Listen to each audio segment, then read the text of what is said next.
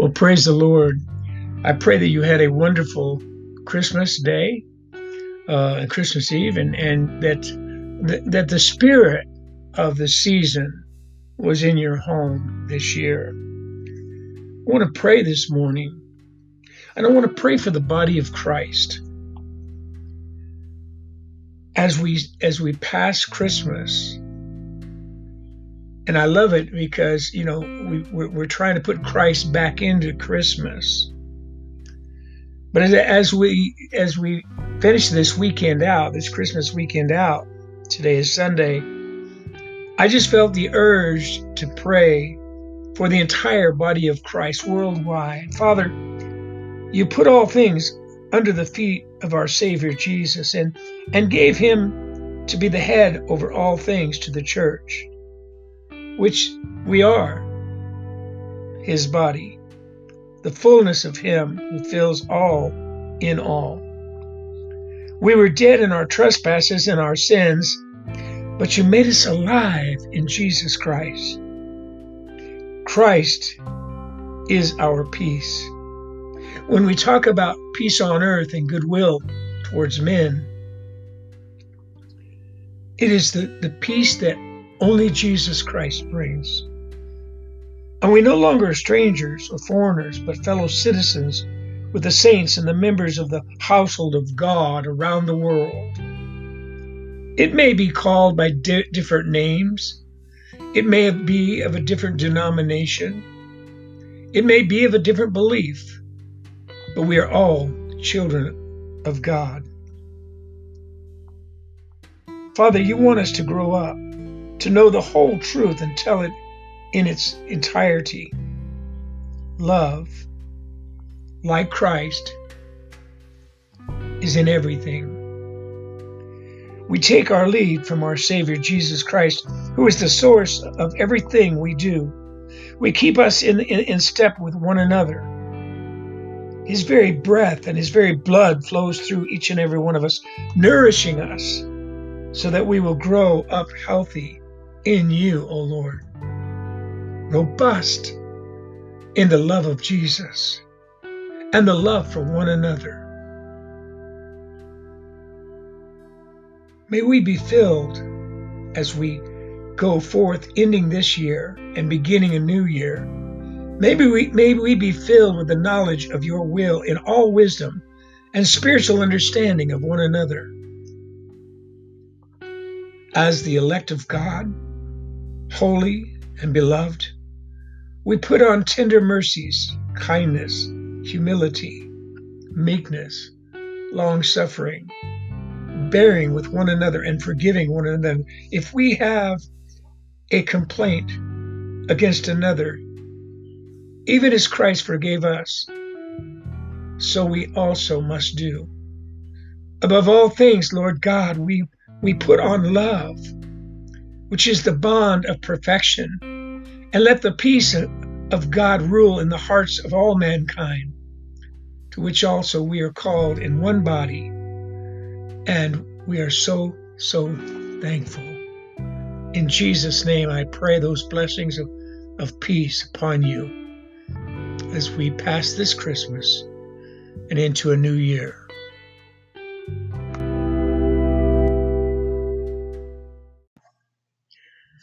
We will begin in the book of Isaiah, chapter 9, verse 6. Isaiah 9:6. As we read through the Bible, it's evident that God desires to have a relationship with all of his people. Isaiah 9, verse 6. For unto us a child is born, unto us a son is given, and the government shall be upon his shoulders, and his name shall be called Wonderful, Counselor, the Mighty God, the Everlasting Father, the Prince of Peace. In the first book of the Bible, the book of Genesis, we find God walking in the cool of the day with Adam. However, after sin entered into Eden, we see mankind being expelled from the garden and separated from the very friendship of God. Throughout the Old Testament, we see God trying to cause a nation of Israel to come to a place in their walk with him that they could enjoy his fellowship. That's why we were created, to have fellowship with our Heavenly Father. But over and over and over again, the nation of Israel backslides from the covenants of God, and they too are separated from him due to their sin. For 3,600 years of mankind's history, God attempts to have a relationship with them, but over and over and over again, mankind fails him. So for the next 400 years, there is silence between the Old Testament and the New. It appears that God has stopped talking. It appears that he is no longer interested in having a relationship with humanity at all, except for one verse of the prophecy of Isaiah that we have read. This prophecy promises that a son would be born who would be the mighty God, the everlasting Father. This one scripture expresses the desire and the promise of God to enter into a place with mankind whereby he could have a relationship with them. In 2 Corinthians chapter 4, verse 4, 2 Corinthians chapter 4, verse 4, if you turn there, please. 2 Corinthians chapter 4, verse 4, in whom the God of this world hath blinded the minds of them which believe not, lest the light of the glorious gospel of Christ, who is the image of God, should shine unto them. You see, Satan is the god of this world. Yes, I'm going to say it again. The devil is the god of this world. For we are not of this world. We are not of this kingdom, but we are of the kingdom of God. This is why people are bound by their sin. As we read the book of Genesis and Eden account, we see that mankind was separated from the presence of Almighty God. Mankind would never be able to enter again into the place of communion with God. Satan now owned the souls of all of humanity. But I need you to understand something here, and that is that God loves his people. That's right. God loves his people. And you, yes, you know who I'm talking to. You are one of God's people. He formed Adam from the dust of the earth, and he blew the breath of life into the nostrils of Adam. He created Adam and Eve for the purpose of having a relationship, a personal relationship with them. The same as today, when we say that you must have a personal relationship with your Savior, Jesus Christ. That's what Jesus wants. He wants to love you. He wants to forgive you. He wants to heal you. In Romans chapter 5, verse 12, wherefore by one man sin entered into the world, and death by sin. And so death passed upon all mankind, for that all have sinned and fallen short of the glory of God. But now, because of one man's sin, you need to understand this. Man's sin not only alienated mankind from God, but more importantly, it alienated God from mankind. God created us, mankind, so he could have a relationship with him and with you, male and female. People kind of get messed up on the word mankind. That means everyone, men, women, and child. So God created all of mankind so he could have a personal relationship with them. You and I are here because he desires to have a relationship with each and every one of us. So for thousands of years, God stands knocking on the door with nobody answering. He tries to enter back in through the ark. He tries to enter back through Abraham and his seed. He tries to enter in with the giving of the tabernacle in the wilderness. He tried to enter into Solomon's temple, but no matter how God tried, no matter what obstacles he moved for the nations of Israel and Judah, they were not to turn back to him. So he begins formulating a plan whereby he can enter back into the relationship with mankind. There's only one way in. You see, Satan is now the god of this world. Adam was given dominion over it, but he gave that dominion to Satan when he obeyed Satan's lie and ate of the forbidden tree of the garden. So if man can't get to where God is, then God has to go where mankind is. So God says to Satan, "Let me in." But Satan says there's only one way in. There's no special allowance because you're God. So there's only one way in, and it's through the womb. But like every other human being, you must come through the womb. So you see, Satan is crafty. He knows that if he can get God to robe himself in flesh and become a human being, then he can have him killed. And if God is killed, then Satan can be God forever, for all eternity. But if that's the only way in, then God decides, I'm going to take that one way in. I'm going to send my son, Jesus Christ, my only begotten son. For God so loved the world that he gave his only begotten son, that whosoever should believeth on him would have eternal life. But if that's the only way in, then God decides to do it. Now I'm paraphrasing this whole bunch right here. I'm paraphrasing. So hundreds of years before the birth of Jesus, Isaiah's prophecies, Isaiah 9, 6, 4, and 2, us, us, a child is born, unto us a son is given. For God so loved the world that he gave his only begotten son, and that the government shall be upon his shoulder, and his name shall be called Wonderful, Counselor, the Mighty God, the Everlasting Father, the Prince of Peace. So God begins to formulate a plan, and the only way God and man is ever going to be reunited is if God becomes part of this world. Man tried to be like God in the Garden of Eden, but the trick of Satan failed. So now the only way it can work is if we have Jesus Christ walking the face of this planet in human flesh. Isaiah prophecy is in 9:6. Isaiah 9:6 again, for unto us a child is born, unto us a son is given, and the government shall be upon his shoulder, and his name shall be called Wonderful Counselor, the Mighty God, the Everlasting Father, the Prince of Peace. Some people get confused here. There's God the Father, God the Son, and God the Holy Spirit. This Son, some would call him the Son of Man, others would call him the Son of God. All of them would be right. For in 1 Timothy chapter 3, verse 16, we read, and without controversy, great is the mystery of godliness. God was manifested in the flesh, justified in the spirit, seen of angels, preached unto the Gentiles, believed on in the world, and received up into glory. God the Father, God the Son, God the Holy Spirit.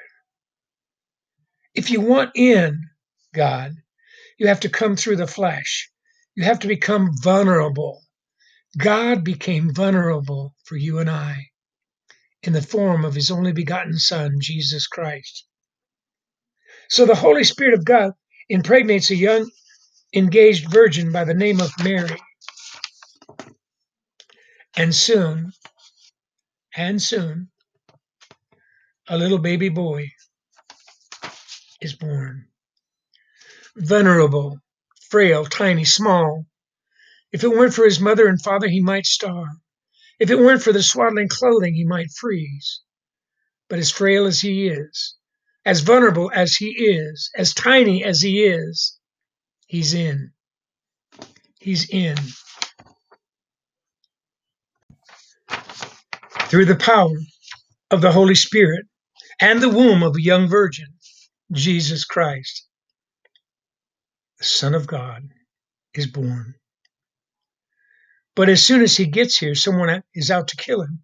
Herod, enraged with the thought of this prophesied ruler, of the Jews may someday take his throne, kills thousands upon thousands of children in an attempt to also kill Jesus. But warned by an angel in the night, Joseph takes the child to Egypt. We don't hear much about him now until he's about 12 years old. That's the next time we hear about him. One of the first things we hear about him is his mother and his father are frantically looking for him one day. They've lost him. They fear him lost or killed, but they find him teaching the Jewish leaders and people in the temple. Imagine, 12 years old. In Luke chapter 2, verse 42, and when he was 12 years old, they went up to Jerusalem after the custom of the feast. Verse 43, and when they had fulfilled the days as they returned, the child Jesus tarried behind in Jerusalem, and Joseph and his mother knew not of it. They were petrified.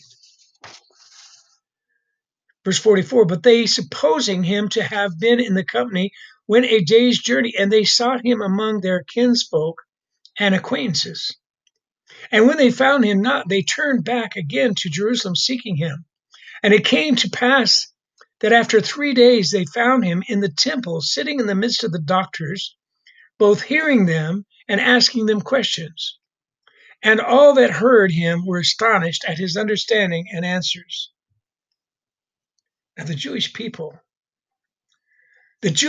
had for centuries so grieved the Holy Spirit that they had stopped speaking to them. But now in the midst of these men, God shows up and he says, hey, can I come in? Can I teach you today at the age of 12? Can I explain a few things about myself that you may not understand? Did they receive Jesus' teachings? No, in fact, from that day on, religious rulers were out to kill him.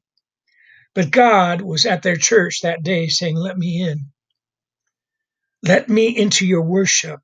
Let me into your prayers. Let me into to the shallow understanding of the one true living God. Let me in. I am in the Father, and the Father is in me. But they didn't want him there. So he went to the only people who would listen. He went looking for some sinners. He went looking for some old cussing fishermen. He went looking for old thieving tax collectors. He went looking for some much hated politicians. He went looking for sinners of all kinds. They didn't want him in Bethlehem, the city of David. They didn't want him in the church house. So now he's going to some old sinner Jews. People say all the time, I found religion. I found God. You need to understand something today. You didn't find anything. It found you. And he's standing here today saying to you today through this broadcast, let me in your heart and in your soul, in your mind. Don't think for one moment that you really have anything to do with all of this. All you did was receive his precious gift. All you did was to yield your heart to him. All you did was to repent of your sins. So now it appears that a few people are listening to him. He teaches them on the hillsides. He teaches them from small ship while they stand on the beach. He even says to a sinner tax collector named Zacharias, let me into your home. And Zacharias does exactly that. But there was one place he was never expected to go. There was one place no God-fearing Jew would ever consider going. In fact, they would walk completely around Samaria if they had to travel somewhere. The Samaritans were half Jew. They were the race that gave up their birthright.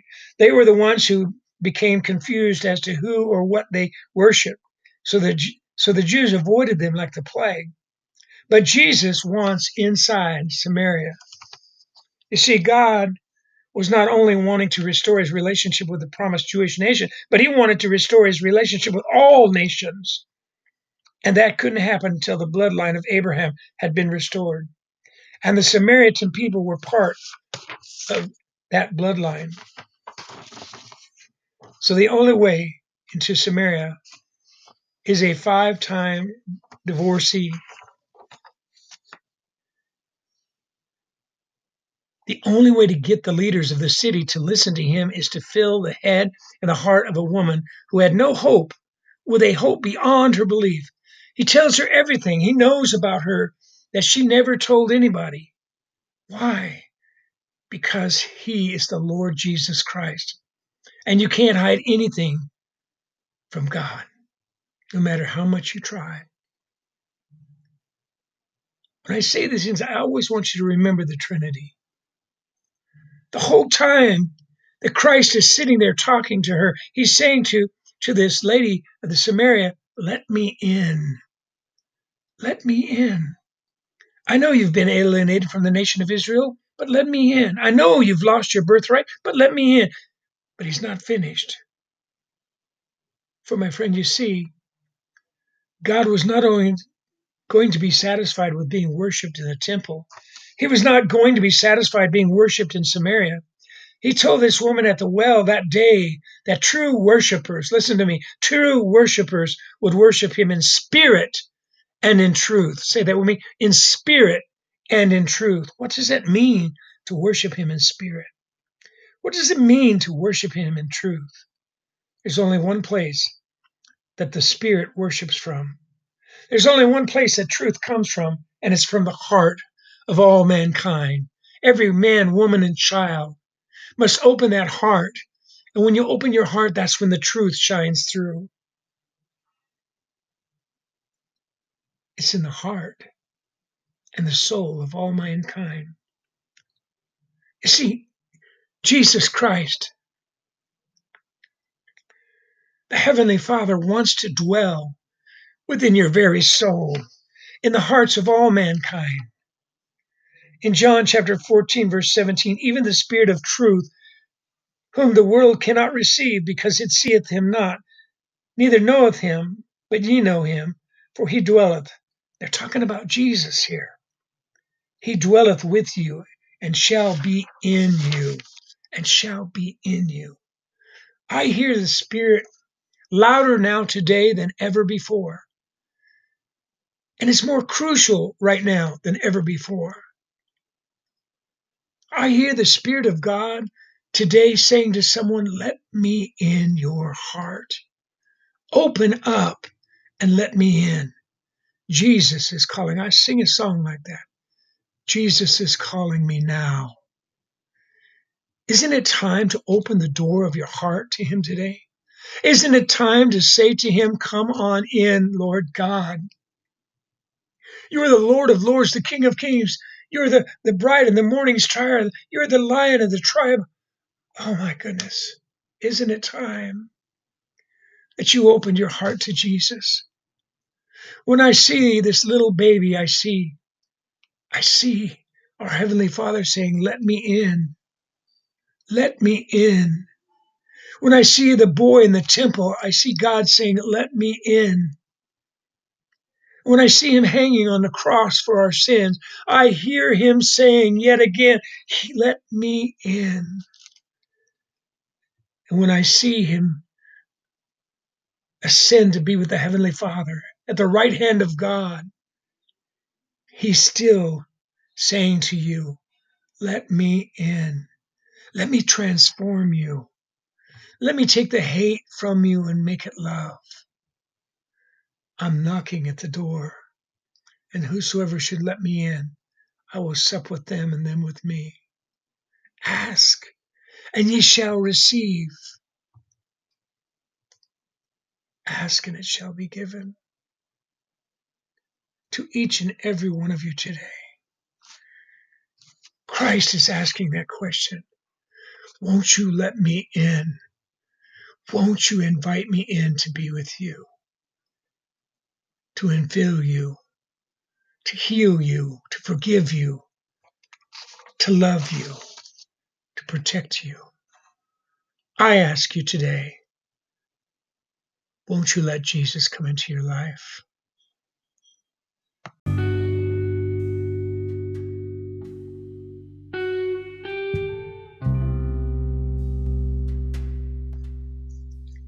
You know, as we end this year, 2021, and we begin anew, in 2022, just shortly, a week away. I would pray that each and every one of you would just open your eyes, take those blinders off your eyes that the devil's put on you, and look deep, deep, deep into your soul. And there you will find Jesus knocking. There you will find, but you must release the love of God in your life. Let us not struggle through 2022 as we have in 2021. He said, I will give you life and life more abundantly. It's there for the asking. And He's there so that you're never alone. I know that someone's listening out there who had a horrible Christmas because they spent it alone. You listen to me. You're never alone with Jesus. You're never alone, the Father, the Son, and the Holy Ghost, to celebrate Christmas with you. Won't you start 2022 as a celebration of your life? A celebration of a new life with Christ. If you're tired of being alone, if you're tired of being down, if you're sick and tired of being sick and tired, I have the medicine you need. It's my Savior, Jesus Christ. I have the medicine. It's a blessing from God. And it is freely given. You don't need insurance. You don't need to pay cash. You just need to open that heart to Jesus. Won't you do that with me now? As we end 2021, don't go another moment past this. For truly we know not when the Lord will come. Let's start out this brand new year by accepting Christ, repenting of our sins, and being filled with the Holy Spirit of God. It's a new life. It's a new life. Say this with me, Father. Say it with me. Father, in the name of Jesus, I come before you today, a humbled sinner, humbled by your majesty, to see you, to hear you, to know that you're in my heart. I release you, Lord God. I release you to come and infill me with the love of Jesus. And this is the important part. Lord, I am a sinner. Say it with me. Lord, I am a sinner. I have sinned against you and against others. And I ask your forgiveness as I repent right now. I turn away. That's what repent means. I turn away from my sins. And I come before your throne believing that Jesus died and was resurrected on that third day that I might live. I trust you, Lord. Infill me. Change me. Make me a new creation. In Jesus' name I pray. Amen and amen. Listen, if you said that sincerely, I mean sincerely said that prayer in faith, then my brother or my sister, I pray, Lord God, I pray, and I encourage you to find you a Spirit-filled church, a Bible-believing church in your area. Open them doors as you just opened your heart and say, I am here to learn. I'm here and I need to be baptized for the remission of my sins in Jesus' name. Hallelujah. Hallelujah. And welcome to the family of God. You are so loved. You are so special because you are a child of the King. Now may the Lord bless you. May He keep you. May He make His face to shine upon you all the days. And I'll speak to you this Wednesday. just before the new year. Merry Christmas. God bless each and every one of you. We love having you. Bye for now. Go in peace.